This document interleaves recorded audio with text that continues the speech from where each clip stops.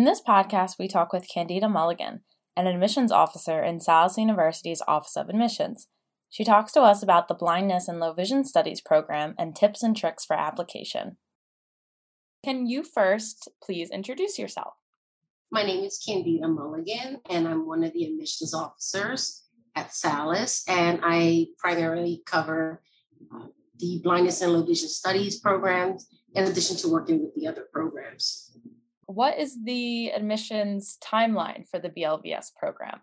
Unlike some of the other programs at Salus, the Blindness and Low Vision Studies program is one of the few programs that actually has multiple start times. So one can either choose to start in the fall, spring, or summer. So we actually have different application cycle dates, and we have them listed on the admissions tab at salus.edu because there are different dates for each cycle. So for example, we're currently accepting applications for the spring, and then the application deadline would be November 30th. For the fall, it may usually be June 30th. And then, of course, for the summer, it's usually anywhere between April, May. What kind of on-campus facilities would BLVS students and the program be able to use? So in addition to all of the regular classrooms that are at Salus, and then all the other programs use, the Blindness and Low Vision Studies programs also use the Share Lab. It's located on the third floor West Wing.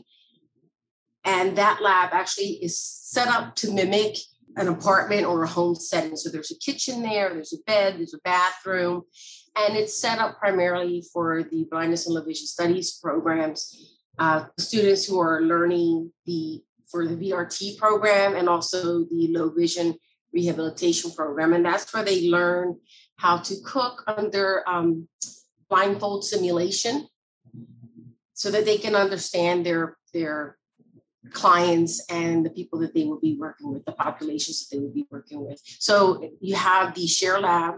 You also have the inside of the Learning Resource Center, there is what we call the Accessibility Lab.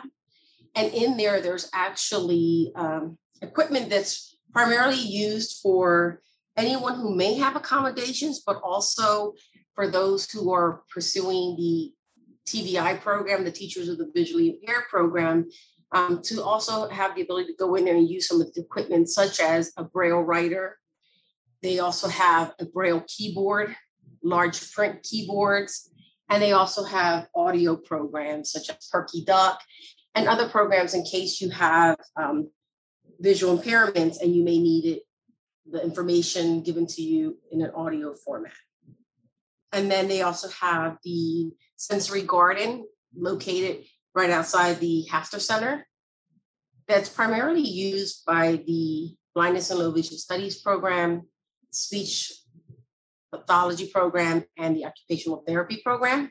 But the Blindness and Low Vision Studies program really uses that, especially in the summertime, because unlike some of the other programs, Blindness and Low Vision Studies is primarily online for the fall and the spring semester, and they're on campus for the summer, which is a perfect time for the Sensory Garden and to go over there and learn how to use and integrate, the walking area, the sounds and everything over from the Sensory Garden for the Blindness and Low Vision Studies program. What are some admissions requirements and maybe tips for applying to the BLVS program?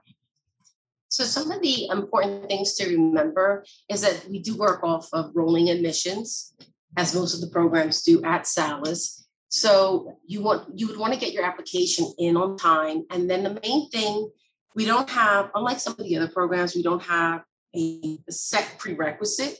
So as long as you have a bachelor's degree and that you're passionate about the programs that you're going to pursue.